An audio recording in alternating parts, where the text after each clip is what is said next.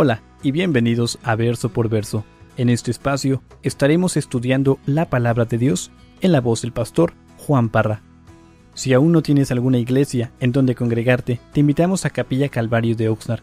Estamos localizados en el 1925 Eastman Avenue, en la ciudad de Oxnard, California.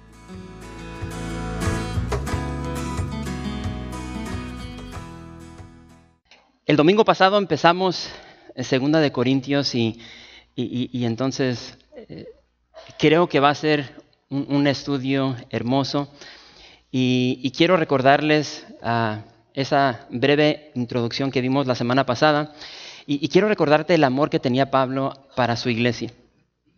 Hemos hablado de que Pablo tenía un corazón grandísimo para la iglesia de Corinto. Y lo que vimos en Primera de Corintios es de que la iglesia de Corinto tenía muchos defectos, así como tú y como yo. Era una bola de pecadores redimida por la sangre de Cristo. Y entonces me encanta porque Primera de Corintios, ahí en el capítulo 16, Pablo termina exhortando a sus hermanos, a esa iglesia, y entonces les exhorta a vivir de cierta manera, en base a las circunstancias que ellos estaban padeciendo. Me encanta porque Pablo termina el capítulo 16 con esa exhortación y les dice: iglesia, quiero que ustedes estén velando, que estén despiertos, que estén vigilantes a todo lo que está sucediendo a su alrededor, en sus familias. Y después les dice que estén firmes, es decir, que estén en pie, listos para proseguir hacia adelante, para perseverar en Cristo, de estar abrazados de Cristo para poder soportar lo que viene. Les dice: pórtense varonilmente, es decir, que su estilo de vida refleje la de Cristo. Y después les dice: esforzaos, de que confíen en Jesús para todo lo que va a llegar en sus vidas, porque obviamente si confiamos en nuestras fuerzas vamos a fracasar, vamos a agotarnos, y entonces llega el desánimo. Y entonces Pablo les dice: todo lo que ustedes hagan, háganlo ¿en qué? En amor. Y esta exhortación que Pablo le da a la iglesia, ahora él la está viviendo en su forma de vivir, en cómo se está dirigiendo a la iglesia de Corinto. Obviamente Pablo les había prometido de que él quería llegar con ellos y pasar incluso ahí el invierno. Y entonces obviamente los planes que él agendó no se llevaron a cabo como él lo había planificado. En vez de ir a Corinto, vimos de que fue hacia el norte, llegó a Troas, y de Troas llegó a Macedonia. Y cuando estaba en Macedonia dice que se topó con Tito, y Tito fue quien había llevado la primera carta a los corintios. Y Tito le dice: Pablo, la carta la recibieron bien, el consejo, la exhortación que diste en esa carta la han abrazado, y muchos de los problemas que estaban sucediendo en la iglesia se han resuelto, aunque no todos. Y entonces, en base a las noticias, al informe que le da Tito, Pablo empieza a redactar Segunda de Corintios. Y entonces hay varios temas que Pablo va a tocar en esta segunda carta a los Corintios. La primera la vimos el domingo pasado. Y lo que vimos es de que como cristianos, hermanos, vamos a padecer dolor. Van a llegar aflicciones, tormentas, tribulaciones a tu vida, a tu matrimonio, a la vida de tus hijos. Y esa exhortación, esa enseñanza de Pablo es de que nosotros como hijos de Dios tenemos un Dios de toda consolación. Tenemos la libertad, como hemos cantado, de poder entrar al trono de la gracia, a la presencia de Dios, a este Dios de toda consolación, al Padre de misericordias, y podemos entrar confiadamente y saber de que Él nos escucha y que nos va a consolar. Y aprendimos de que nos consuela, ¿para qué? Para que tú y yo también podamos consolar. Y entonces ese es uno de los temas de los cuales Pablo se va a enfocar. Vamos a encontrar a través de toda esta carta de que Pablo va a mencionar mucho la palabra consolación. Otro punto del cual Pablo va a estar hablando es de que va a exhortar a los de Corinto a perdonar.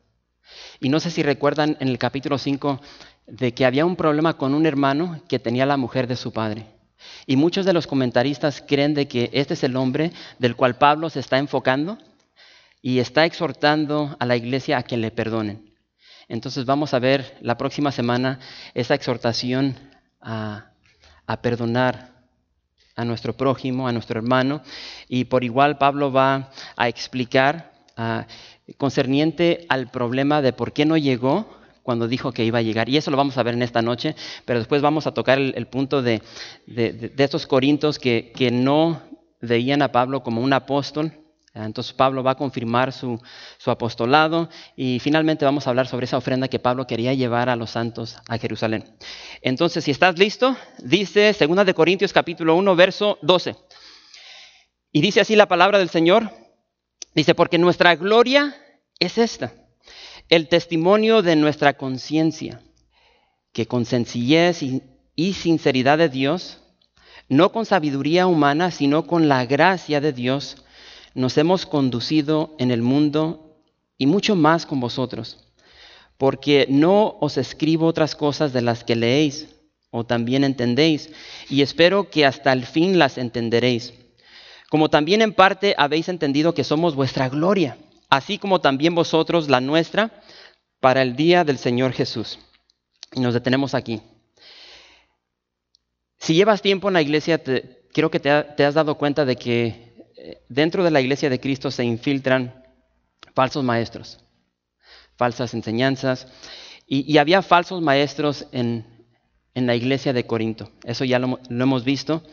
Y entonces estos falsos maestros buscaban hablar mal del apóstol Pablo. Y no solamente hablar mal de él, sino que querían socavar su autoridad como apóstol. Lo querían derribar. Y entonces una de esas falsas acusaciones era de que el ministerio que llevaba el apóstol Pablo era un ministerio fundado en sabiduría humana. Y vamos a ver eso en un momento. Pero por igual le acusaban a Pablo de ser un hombre, un pastor, un apóstol no confiable, que no podían confiar en el apóstol Pablo.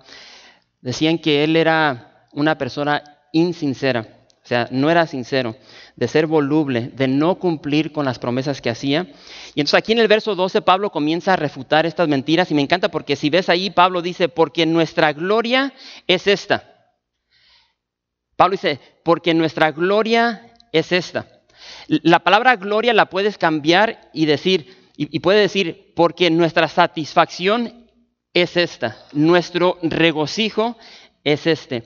Entonces la pregunta clave es, Pablo, ¿cuál era esa gloria? ¿Cuál era tu satisfacción? ¿Cuál era tu regocijo? Y lo dice ahí claramente, el testimonio de nuestra conciencia. El testimonio de nuestra conciencia. Y entonces pregúntate en esta tarde, ¿qué te está hablando tu conciencia? ¿Qué sucede cuando hacemos cosas indebidas, cosas que van en contra de la voluntad de Dios? Y nuestra conciencia nos empieza a hablar y nos dice, ¿por qué estás haciendo esto? Esto no está bien. ¿Qué te está diciendo tu conciencia? Y me encanta porque Pablo dice, tengo limpia mi conciencia concerniente a todo lo que se está diciendo de mí. Mi conciencia está limpia concerniente a mi forma de vivir, no solamente en el mundo, sino delante de ustedes. Y fíjate lo que dice. Pablo les dice, mi estilo de vida es de la siguiente manera. Y lo primero que dice es, he vivido mi vida ¿con qué? Con sencillez. Y entonces, hermanos, esta palabra significa sin pretensiones. Pablo le está diciendo a la iglesia, yo he vivido delante de ustedes, he vivido mi vida delante del mundo sin pretensiones, sin máscaras. He vivido delante de ustedes libres de apariencias, sin disimulo. He vivido mi vida delante de ustedes buscando el bien de mi prójimo antes del bien mío. Y eso nos dice mucho concerniente a cómo debemos vivir como cristianos. Y entonces lo que Pablo empieza a enseñar aquí, hermanos, es tan necesario para nosotros el día de hoy. Pero Pablo no se detiene aquí. Él continúa y dice, he vivido mi vida con sinceridad de Dios. Y esto es algo que he mencionado en el pasado concerniente a la palabra sincero. Y es una palabra que está compuesta de dos, sincera. Y entonces, recuerden este estudio que vimos en el pasado, en ese tiempo greco-romano, recuerda que hacían muchas estatuas. Y entonces ellos tomaban un bloque de piedra de mármol y lo empezaban a formar en una figura, en figuras de hombres, hacían bustos. Y entonces era bien común ese tiempo mientras estaban escultando, ¿sí se dice así? Esculpiendo, perdón. Y a veces un descuido, un error, y sopas volaba la nariz o volaba una oreja. Y entonces había personas insinceras que trataban de ocultar ese error. Y entonces, ¿qué es lo que hacían? Agarraban cera y usaban la cera para pegar esos errores, esa nariz, esa oreja, y vendían esas piezas como una sola pieza. Y entonces las personas que las compraban las ponían donde las ponían muchas veces en sus patios. ¿Y qué es lo que sucedía? Les pegaba el sol y empezaba a derretirse la cera, y después miraban su figura y ya no tenía nariz, no tenía oreja. Y entonces Pablo está diciendo, yo he vivido mi vida con sinceridad de Dios, con claridad, con pureza, con integridad. Soy una sola pieza. Como yo actúo delante de ustedes, actúo donde quiera. Y es bien común para nosotros llegar a la iglesia y actuar de una manera, pero cuando estamos en casa somos totalmente distintos. Cuando estamos en el trabajo como que nos transformamos y nos olvidamos de que somos cristianos. Y me encanta porque Pablo dice, yo soy íntegro, soy una sola pieza. Yo soy cristiano 24/7 en la iglesia o fuera de la iglesia. Y después dice, no se detiene ahí, dice, yo vivo mi vida no con sabiduría humana. Y entonces, hermanos, como cristianos no podemos apoyarnos en nuestro conocimiento, en nuestra propia sabiduría, y es lo que está diciendo Pablo. No podemos apoyarnos en nuestra prudencia, en nuestras capacidades, en nuestros propios recursos, y esto es lo que Pablo está diciendo. Y Pablo tenía mucho en qué apoyarse. Dice, yo no me apoyo en eso, yo me apoyo más bien ¿en qué? En la gracia de Dios. Yo me apoyo, me fío en la sabiduría de Dios, en la prudencia de Dios. Y cuando leemos esta porción, como que nos quiere regresar al Antiguo Testamento, a Proverbios capítulo 3, verso 5, donde dice, fíate de Jehová de todo tu corazón, no te apoyes en tu propia prudencia. ¿Y qué? Y Él enderezará tus veredas. Y entonces esta es la enseñanza que nos está dando aquí Pablo. Y entonces, cuando escuchamos esta exhortación de Pablo, creo que nosotros tenemos que preguntarnos el día de hoy, repito, ¿qué nos está diciendo nuestra conciencia? Y debemos preguntarnos en esta noche si nosotros estamos viviendo nuestra vida en sencillez. Si nosotros estamos viviendo de tal manera que nuestra vida, tanto aquí en la iglesia como fuera de la iglesia, es un estilo de vida sin máscaras, sin apariencias, no pretendemos ser algo que no somos. Si estamos viviendo nuestra vida con sinceridad de Dios, si somos íntegros, si somos cristianos completos, no hay fachadas. Si vivimos nuestras vidas para nuestro prójimo, buscando el bien de nuestro prójimo antes que el bien nuestro.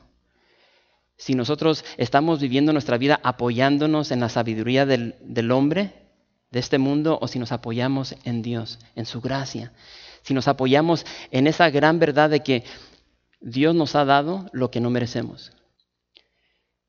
Y entonces me encanta porque aquí en el verso 14, fíjate lo que dice Pablo. Pablo dice que los corintios son su gloria.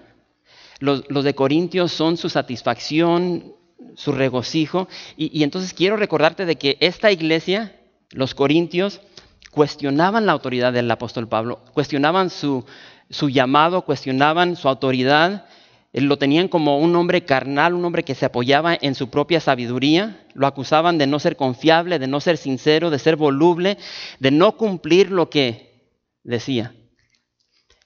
Y aún después de faltarle el respeto, aún después de calumniarlo, de insultarlo, vemos que Pablo veía a los corintios muy distinto a como tal vez nosotros vemos a las personas que nos ofenden.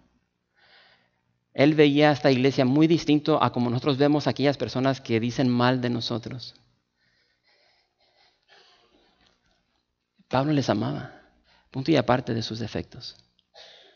Y porque aquí Pablo fácilmente podría decir, ustedes son una bola de haraganes, buenos para nada, Ustedes son una bola de diablos que nomás se la pasan calumniando, enseñando falsas enseñanzas. Pero Pablo no dice eso. Pablo dice, ustedes son mi gloria. Ustedes son mi satisfacción. Ustedes traen regocijo a mi alma. Porque yo no veo el rendimiento que ustedes dan, yo veo el rendimiento que Cristo ha hecho por ustedes.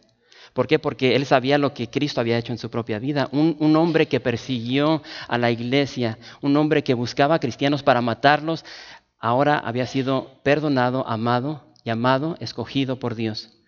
Y esa era la forma de Pablo de ver a la iglesia, a través de sus propios ojos, por lo que Dios había hecho en su vida. Entonces, hermanos, necesitamos vivir nosotros de esta manera. Y Pablo continúa y dice en el verso 15, dice, con esta confianza quise ir primero a vosotros, para que no tuvieses una segunda gracia, para que tuvieses una segunda gracia. Y por vosotros pasar a Macedonia, y desde Macedonia venir otra vez a vosotros, a ser encaminado por vosotros a Judea. Así que, al proponerme esto, ¿usted quizá de ligereza? ¿O lo que pienso hacer, lo pienso según la carne, para que haya en mí sí y no?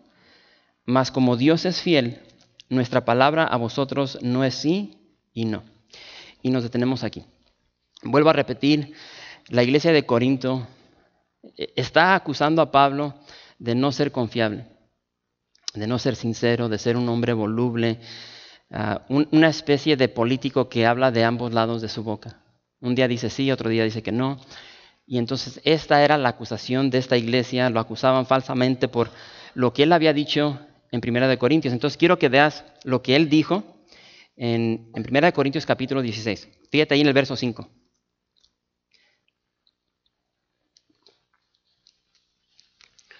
Y hay una porción aquí que ellos no toman en cuenta. Y muchas veces nosotros podemos estar hablando con alguien y escuchamos todo menos una porción. Y lo que no escuchamos muchas veces es lo importante. Y fíjate lo que dice aquí. Dice en el verso 5, dice, iré a vosotros cuando haya pasado por Macedonia, pues por Macedonia tengo que pasar. Y podrá ser que me quede con vosotros o aún pase el invierno, para que vosotros me encaminéis a donde haya de ir. Porque no quiero veros ahora de paso, pues espero estar con vosotros algún tiempo. Y esta es la parte que olvidaron, que no tomaron en cuenta. Si el Señor lo permite. Lo único que ellos vieron es de que Pablo no llegó, Pablo es chafa, es un mentiroso, es voluble, no cumple con lo que dice. Y olvidaron que Pablo dijo, si Dios lo permite. Y empezaron, repito, a decir sus versiones. Y entonces, obviamente, los planes de Pablo no se desarrollaron como él los había agendado. Y entonces empiezan estas acusaciones y por tanto lo que él dice aquí en 2 Corintios. Y entonces a veces les muestro otra versión porque creo que es un poco más claro. Y entonces quiero que veamos el verso 17. 2 Corintios, capítulo 1, verso 17. Así lo tiene la NTV. Y dice, tal vez se pregunten por qué cambié de planes. ¿Acaso piensan que hago mis planes a la ligera? ¿Piensan que soy como la gente del mundo que dice sí, cuando en realidad quiere decir no? Y creo que cuando lo vemos a través de esta versión, como que se aclara más lo que Pablo les está diciendo a la iglesia. Y entonces, repito, Pablo se conducía con sencillez, sin pretensiones, sin máscaras, libre de las apariencias, sin disimulo. Y vemos de que buscaba el bien de los corintios. Los motivos por el cual Pablo no fue a los corintios, se establecen en la palabra de Dios. Y esos motivos por el cual no fue a ellos fueron motivos espirituales. Y entonces lo que vemos aquí es de que, antes que nada, Dios era quien confirmaba el itinerario de Pablo.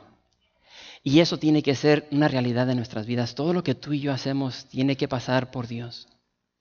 Y cuando no pasamos las cosas por Dios es cuando nos metemos en problemas. No siempre, porque Dios es un Dios de gracia, de misericordia, pero muchas veces no consultamos a Dios y después nos preguntamos, ¿por qué no consulté a Dios? Al final de este capítulo y la siguiente semana vamos a ver el porqué de los cambios de Pablo. Pero aquí en el verso 23 Pablo dice, fíjate lo que dice ahí. Pablo dice, por ser indulgente con vosotros no he pasado todavía a Corinto. Dice Pablo, por no ser indulgente, por no ser tolerante, por estar inclinado a perdonar, no he llegado con ustedes. En pocas palabras, y lo vamos a ver la próxima semana, Pablo dice, no quiero llegar a ustedes en este momento porque no quiero llegar como llegué la última vez con vara en mano. ¿Cómo actúas tú cuando estás enojado? ¿Cuáles son esas emociones que corren por todo tu ser cuando alguien te insulta, te calumnia, te ofende, no te respeta, no se somete a tu autoridad? Y entonces Pablo era una persona sabia y dice, no quiero llegar ahorita con ustedes, porque la primera vez que llegué con ustedes fue igual y entonces, como veremos la próxima semana, dice, no quiero entristecer, no. Gracias, hermana. Dice, entonces, por eso me detuve. Y obviamente las acusaciones de los corintios, hermanos, eran falsas y Pablo les dice, tal como Dios es fiel, dice, nuestras palabras a ustedes son fieles. Y vemos de que Pablo no tomaba decisiones a la ligera, no era voluble, no era un político que hablaba de ambos lados de su boca. Sus palabras eran fieles. Y Pablo cierra este capítulo de la siguiente manera, y dice el verso 19. Dice, porque el Hijo de Dios, Jesucristo, que entre vosotros ha sido predicado por nosotros, por mí, Silvano y Timoteo, no ha sido sí y no, mas ha sido sí en Él. Porque todas las promesas de Dios son en Él sí y en Él amén, por medio de nosotros, para la gloria de Dios. Y el que nos confirma con vosotros en Cristo y el que nos ungió es Dios, el cual también nos ha sellado y nos ha dado las arras del Espíritu en nuestros corazones. Mas yo invoco a Dios por testigo sobre mi alma, que por ser indulgente con vosotros no he pasado todavía a Corinto. No que nos enseñoreemos de vuestra fe, sino que colaboramos para vuestro gozo, porque por la fe estáis firmes. Hermanos, el fundamento de la vida es Dios. Dios es fiel, su palabra es fiel, su evangelio, su mensaje es fiel. Y entonces podemos confiar en lo que dice su palabra. Porque dice, me encanta lo que dice ahí. Todas las promesas de Dios son en Él sí y en Él amén. Y entonces ahora vemos de que Pablo confirma algo concerniente a Dios. Y esto es muy importante para nosotros, como cristianos, como hijos de Dios. Y lo primero que quiero que veas ahí, fíjate lo que dice Pablo. En el verso 21. Dice, y el que nos, ¿qué? Confirma. Hermanos, Dios nos ha confirmado.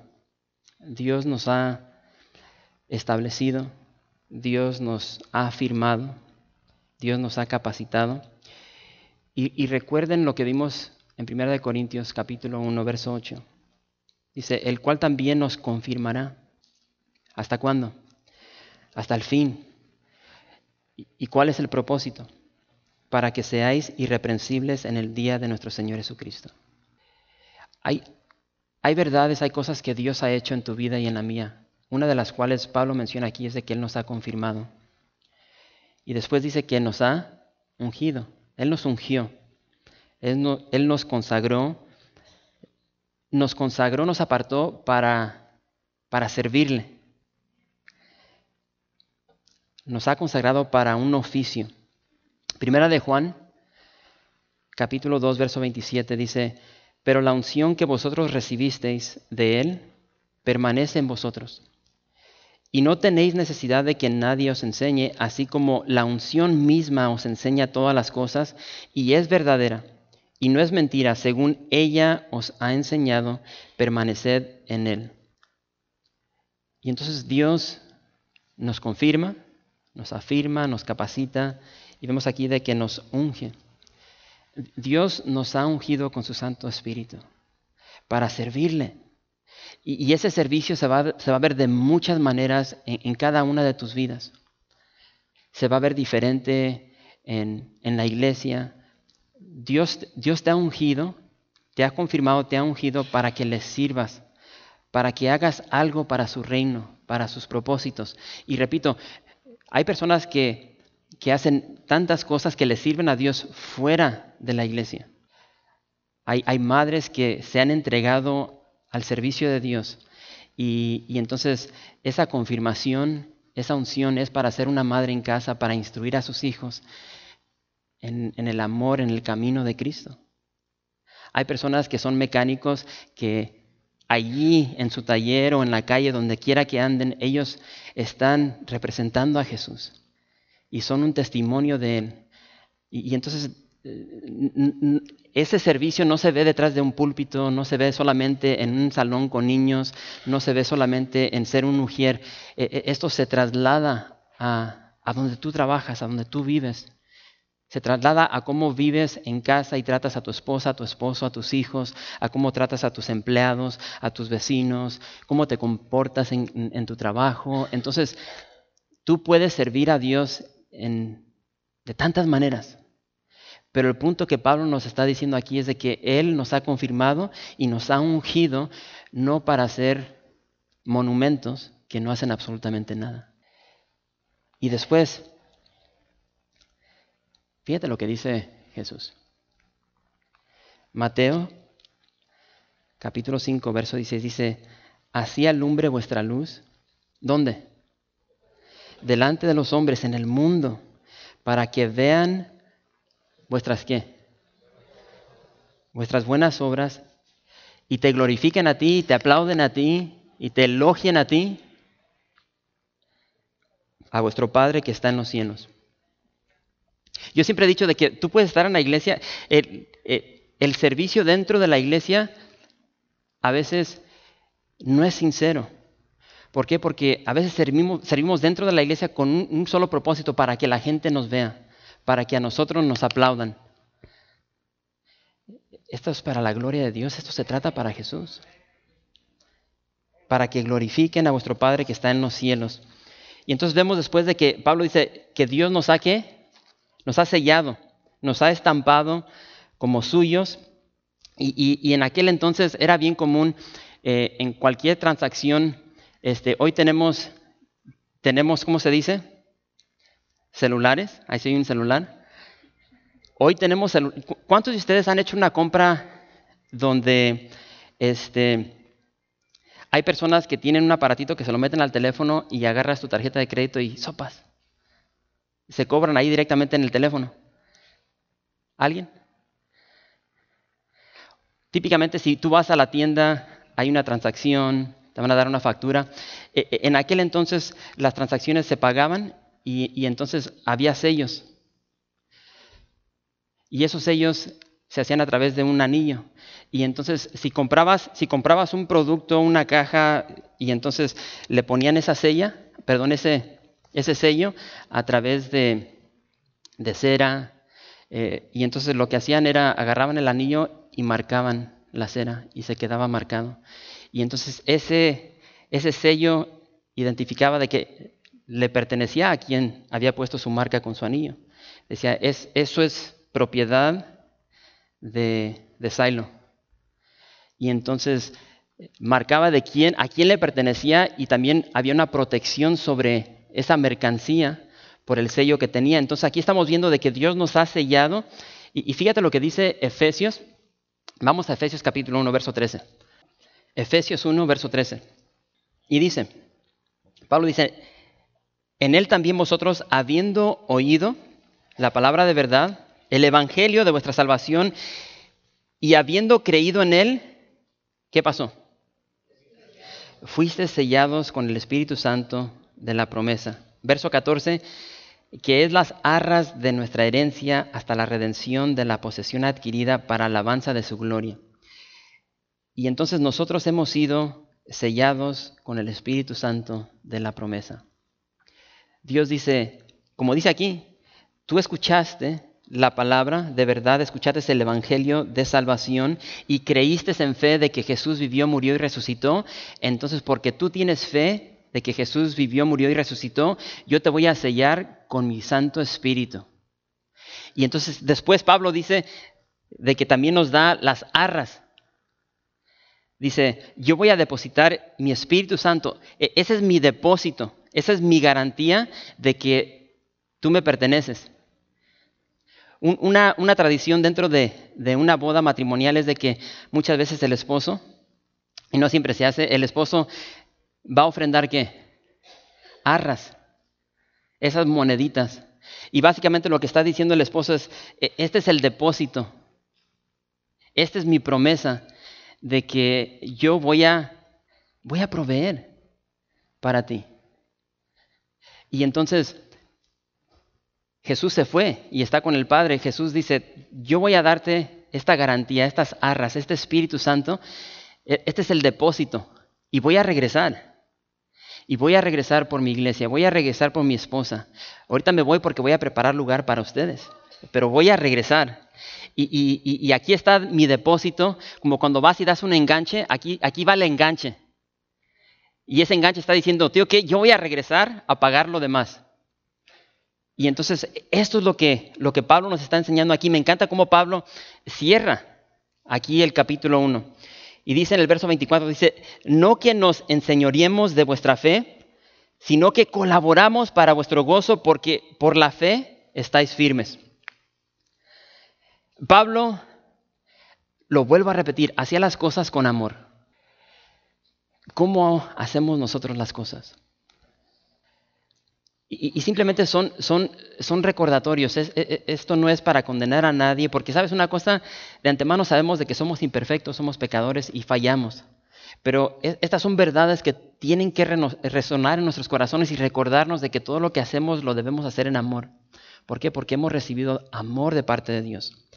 Y entonces vemos de que Pablo quería trabajar juntamente con ellos. No, dice aquí, no quería enseñorearse de ellos. No los quería dominar. Y entonces, en la economía de Dios las cosas son muy diferentes a lo que vemos en el mundo. En el mundo las cosas son muy distintas concerniente a cómo vas a adquirir algo, un puesto, cómo vas a subir en la escalera del éxito. La forma de Dios es muy distinto, es opuesto a lo que vemos en este mundo. Fíjate lo que dice Lucas. Lucas capítulo 22. Y entonces la versión que les puse ahí es la NTV. Y dice el verso 25, Jesús les dijo, en este mundo los reyes y los grandes hombres tratan a su pueblo con prepotencia. Sin embargo, son llamados amigos del pueblo. Y después aquí viene ya lo celestial. En la economía de Jesús, del cristiano, dice, pero entre ustedes será diferente. El más importante de ustedes deberá tomar el puesto más bajo. ¿Cuáles son los puestos que buscamos nosotros? El mejor, el más cómodo, el que trae más reconocimiento, más gloria, más elogios. Jesús dice, no. El más importante de ustedes deberá tomar el puesto más bajo y el líder debe ser como ¿qué? Como un esclavo, como un sirviente. Después pregunta, ¿quién es más importante? ¿El que se sienta a la mesa o el que la sirve? El que se sienta a la mesa, por supuesto. Pero en este caso, no. Dice, pues yo estoy entre ustedes como ¿qué? Como un esclavo, como uno que sirve. Y ese es el motivo por el cual tú y yo debemos ser siervos, esclavos. Tenemos que tomar ese puesto más bajo. Tenemos que menguar. ¿Por qué? Porque el ejemplo se nos ha dado y es el ejemplo de Jesús. Y entonces dentro de la iglesia, lo vuelvo a repetir, y tal vez vienes de este trasfondo donde en la iglesia tienes pastores que se quieren enseñorear de ti, te quieren controlar, te quieren manipular, quieren controlar tu vida concerniente a dónde vives, qué vas a comprar, qué carro vas a comprar, si vas a salir de vacaciones. Yo esto lo he mencionado en el pasado. Hay muchas personas que empiezan a llegar a la iglesia y se empiezan a congregar y después salen de vacaciones y llegan y me dicen, pastor, vamos a salir de vacaciones. ¿Y a mí qué? Y llegan y me dicen, porque ya están acostumbrados, venían de una iglesia donde si salían de vacaciones tenían que llegar y pedir permiso.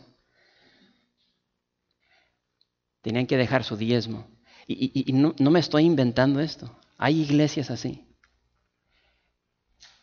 ¿Quieres hacer algo? ¿Quieres abrir un negocio? Tienes que ir con tu autoridad, el pastor. No, nuestra autoridad es el Señor. Y entonces, fíjate lo que dice el apóstol Pedro. Primera de Pedro, capítulo 5, versos 2 y 3. Y dice, apacentad la grey, o sea, el rebaño, la iglesia de Dios que está entre vosotros. ¿Y cuál es el deber de este pastor? ¿Cuál es el deber de los pastores? Dice, cuidando de ella, no por fuerza, sino que voluntariamente, no por ganancia deshonesta, sino con ánimo pronto, no como teniendo señorío sobre los que están a vuestro cuidado, sino siendo ejemplos de la grey. Esa es la manera que se debe pastorear una iglesia. Y entonces, algo que nosotros en nuestra iglesia hemos tratado de hacer es pastorear a la iglesia de esta manera, de ser ejemplos, Hay 3 cosas que tomamos nosotros de este pasaje de Pedro, de que tenemos que proteger el rebaño, tenemos que guiarlo y alimentarlo, protegerlo. Y lo encontramos en la palabra de Dios. Y saben una cosa, todos nosotros vamos en esta misma peregrinación. Ustedes no son mejores que yo no soy mejores que ustedes. Todos cometemos errores, todos vamos a pasar por tribulación, por pruebas. Así como ustedes pasan por días bien difíciles donde se desaniman y sienten tirar la toalla, también los pastores pasan por lo mismo. Y entonces, de acuerdo a lo que estamos viendo aquí, la exhortación, la aplicación para nosotros es sencilla. Y repito, hermanos, son cosas que tenemos que aplicar a nuestra vida. Y entonces tenemos que vivir nuestras vidas en sencillez, sin pretensiones, sin máscaras, libres de las apariencias. Y como acabamos de leer, como siervos, buscando el bien de nuestro prójimo antes que el nuestro. Este es el ejemplo de Pablo. ¿Por qué? Porque Pablo imitaba a Jesús. Segundo, tenemos que vivir nuestras vidas con sinceridad de Dios, con pureza. Debemos ser íntegros. Y por más que llegue esa tentación para mentir, para robar, para tomar ventaja de cualquier persona, tenemos que ser íntegros, santos. Nuestras vidas tienen que ser claras, transparentes. Yo siempre he dicho de que para nosotros tenemos que desaparecer para que Cristo pueda ser visto. Y como dijo Juan el Bautista, tenemos que menguar para que Él crezca. Y entonces, obviamente es difícil, pero es algo que intentamos hacer en nuestras vidas. Y por igual debemos vivir nuestras vidas no con la sabiduría humana, sino tenemos que abrazar la gracia de Dios. Tenemos que abrazar esa gracia. ¿Por qué? Porque nos la ha dado Dios gratuitamente. No la merecemos. Merecemos el infierno, no merecemos el cielo. Merecemos ser castigados. Y obviamente en un momento vamos a celebrar de la cena. Y estamos celebrando, recordando lo que Jesús hizo por ti y por mí. Porque sabes una cosa, tú y yo merecíamos colgar de esa cruz. Nosotros merecíamos ser golpeados, escupidos, abofetados, desnudados enfrente de tantas personas que estuvieron ahí. Tú y yo merecíamos ser golpeados al punto de no tener ninguna apariencia de ser humano. Pero por la gracia de Dios, Cristo voluntariamente subió y pagó el pago por nosotros. Podemos descansar en Cristo. Y es la gracia de Dios que nos encamina nos encamina al amor, a vivir una vida de amor, para que nosotros, tal como Pablo, podamos ser indulgentes, para que tú y yo podamos ser tolerantes y poder ser personas inclinadas a perdonar. Porque sabes una cosa, cuando nos ofenden, cuando nos lastiman, muchas veces se nos hace difícil perdonar. A veces se nos hace difícil perdonar a nuestro cónyuge, a nuestros hijos. Y a veces actuamos como corintios. Somos calumniadores, hablamos tantas cosas malas de hermanos dentro de la iglesia, aún de nuestros padres, de nuestros seres queridos, de nuestras amistades. Pero repito, dentro de la palabra de Dios vemos otro patrón y Dios nos está hablando a cambiar, a ser diferentes, a no ser como el mundo. ¿Y por qué hacemos todo esto? Porque esto es lo que Dios hizo por nosotros. Y entonces, en este momento pueden pasar. Y yo estoy bien consciente de que muchas veces se nos hace difícil perdonar. Es más fácil abrazar el odio, el rencor, la amargura. Y hasta cierto punto como que nos gusta abrazar esos sentimientos que realmente no tienen ningún bien, son un veneno para nosotros, no tienen ningún bien para nosotros. Y a veces se nos hace más fácil abrazar eso que abrazar el perdón de Dios. Y entonces, qué hermoso poder en esta noche recordar lo que Jesús hizo por ti. Y si te pones a reflexionar, a meditar de tanto que Dios te ha perdonado, nos ha perdonado hay tanto que hemos cometido. Y hay una variedad en un grupo como este. Para muchos Dios nos ha perdonado de adulterio, de fornicación, de homicidio, de ser personas mentirosas, abusadoras, manipuladoras. Dios nos ha perdonado de ser esclavos de una variedad de sustancias, alcohol, cocaína, heroína, de ser mujeriegos. Dios nos ha perdonado de ser personas que realmente no sabían cómo amar, que golpeábamos a nuestros hijos. Los golpeábamos físicamente, verbalmente, emocionalmente. Lo hacíamos con nuestros cónyuges. Y de tantas cosas que Dios nos ha perdonado. Y entonces este es el momento para nosotros recordar esa gracia, esa misericordia, ese favor de Dios. Y decirle, Señor, gracias. Gracias que a pesar de lo que fui, de lo que soy, tú me amas igual. Y poder acercarnos y recordar el amor de Dios. Y ser agradecidos. Y entonces, ahorita van a pasar los sugieres y van a repartir los elementos. Y típicamente lo que hacemos es, les pido que detengan los elementos hasta que todos estemos listos, hasta que todos los tengamos. Yo te voy a invitar a que tomes los siguientes 10 minutos para reflexionar lo que Dios ha hecho en tu vida. Y tal vez llegaste en esta noche y estás viviendo tu vida de una manera que no le agrada a Dios. Tu conciencia, esa conciencia que Dios ha puesto en ti para encaminarte a Él, para encaminarte al perdón. Tal vez tu conciencia te está diciendo, esto no está bien, ya llevas tiempo haciendo esto, este es el momento para pedir perdón, para alejarte de ese pecado y acercarte a los brazos de amor de nuestro Señor Jesucristo. Gracias por visitar calvariooxnard.org. En este sitio web podrás encontrar información fresca cada semana, como los servicios previamente grabados, los cuales están disponibles para ti para que los puedas escuchar en cualquier momento. Estamos seguros que este material será de gran edificación espiritual para tu vida y para tu familia. La visión de Capilla Calvario de Oxnard es ser como Jesús, aprendiendo y viviendo la palabra de Dios.